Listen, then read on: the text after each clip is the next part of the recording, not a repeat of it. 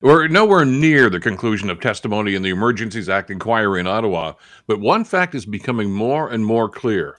Nobody in Ottawa police services seem to have any idea how to handle the mess that held that city hostage. Adding to the frustration are the contradictory statements from the law and security types. Those are the people that are supposed to be looking after public safety.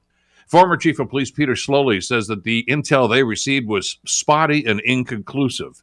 But previous testimony states that Ottawa police were told of the magnitude of the protest and also told the protesters intended to stay until all mandates were lifted. So why did Slowly still think the protesters were going to break up on Sunday evening? Witness after witness have painted a picture of a city that was ill prepared and a police force that was rife with infighting. As the inquiry wades through all of this troubling testimony, it's worth noting, by the way, that it's not the mayor of Ottawa who's under investigation. It's not the police chief who's under investigation. Those people will be judged in the court of public opinion. The overriding question still remains, was the government justified in invoking the Emergencies Act? Now, we don't have all the answers yet, but judging from what we've heard about how poorly the police handled or mishandled the occupation, you got to think if the government didn't invoke the act, those protesters might still be in downtown Ottawa. I'm Bill Kelly.